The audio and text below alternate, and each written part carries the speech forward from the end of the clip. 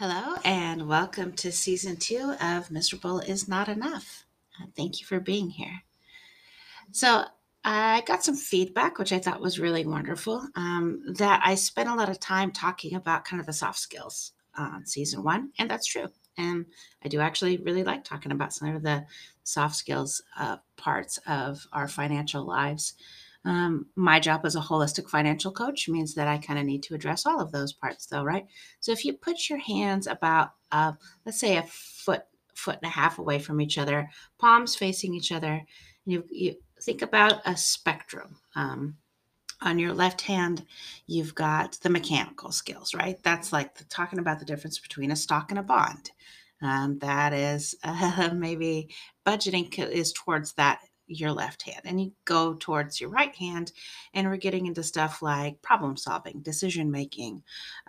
We spent a lot of time at the end of season one talking about procrastination. That's kind of where the soft skills live. So I'm going to try to be a little more diligent about addressing the stuff that's closer to your left hand, the harder skills. But of course, we're not going to totally live there. So I actually thought I might talk about a. Pardon me. Let me get a drink. I thought I might, for our first episode back, talk about something kind of fun, and for folks who look like me. I'm a middle-aged white lady. This is a very new concept for folks who are from the Caribbean.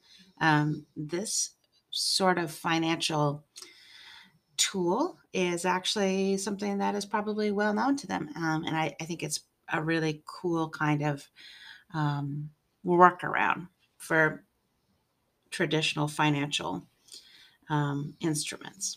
So let's say every month you and 10 of your closest friends meet and have dinner. It's a great dinner. It's kind of a big party. Everybody's getting caught up. And at the end of the night, everybody hands you $100. So each person is going to hand you $100.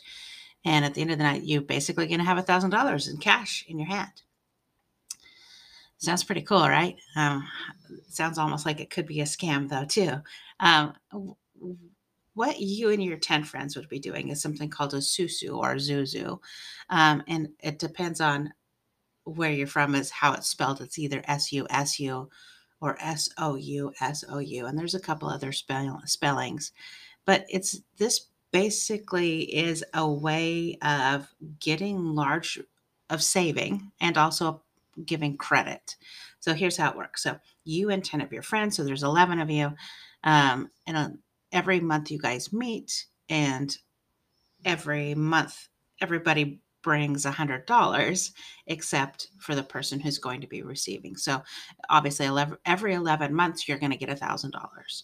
Uh, and so like today was your turn, and then next month it's maybe your auntie's turn, and then the month after that it's going to be your friend from down the street. So this, and I'll post a link of some references and resources. This is a really fantastic way for people to save up a bunch of money in an easy way. Of course, you're never going to make any money, right? There's never going to be an interest rate charged. It's never going to gain money. What it does do is kind of circumvent traditional banking systems. So if you happen to live in a part of the world, which is kind of a lot of the world, that you have a non-trustworthy banking system, this is a really good way to save up for something big, a home repair, car, or I don't know, whatever it is you might need. And it is also a community building exercise. So these 11 people, you and your 10 friends and family, or you and 5 friends and family, or whatever number of people there happen to be, there has to be a high level of trust within that group. And that that sort of trust building exercise of everybody showing up with $100 every single month, um, there's an expectation, so people are more likely to do that than they would be to put $100 in their savings account, let's say, or put $100 into their cookie jar. But the trust building exercise, the community building that this does is pretty fantastic. So if you're kind of thinking about that, that would be one thing definitely to consider. Is you're only going to want to allow people into that group that you can trust with $1,000, right? Who's to say that they don't get their thousand? If there's 11 of you, and month number 2, someone gets their $1,000 and then never shows up again, they just made $900 that presumably they put in their first months. So it is important to kind of take that into consideration, and it can absolutely be misused. There's actually scams that go around occasionally that tell you that you can make money, like you can make an interest rate, and that is obviously not a good idea. So if an outsider is coming in, or and somebody inside your in group is suggesting this, it's okay to interrogate it a little bit, and really understand how it's going to work. Sometimes there's a quote unquote banker. So there's one person who's collecting the money, especially if you're not all physically meeting together at the same place at a regular time. So there might be, you guys have a group of 11, or let's say 15 people, I don't really know.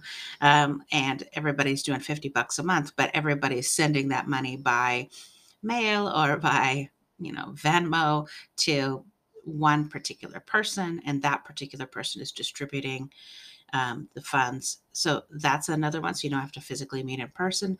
And occasionally that quote unquote banker, that person will be gifted maybe $5 per person per month or something like that. So they can choose to compensate that person just as a thank you. Yeah, and traditionally it is done by cash, and it is traditionally done in person, but that's okay. We can adapt these for our purposes. They are, a good and legitimate way to save up for a bunch of money. I know kind of one of the arguments against it was, well, why don't I just put $100 in my savings account every month? The likelihood that people actually do that, especially if they have not already been doing that, is pretty low. But if we're handing it to someone, then that feels way more serious and way more important. And it feels really good to be able to, like, can you imagine not just being that person that gets $1,000, but also being the people who can share that joy with them. That's pretty stinking amazing too. So that is kind of one thing I wanted to kind of just something fun to sort of open the season with.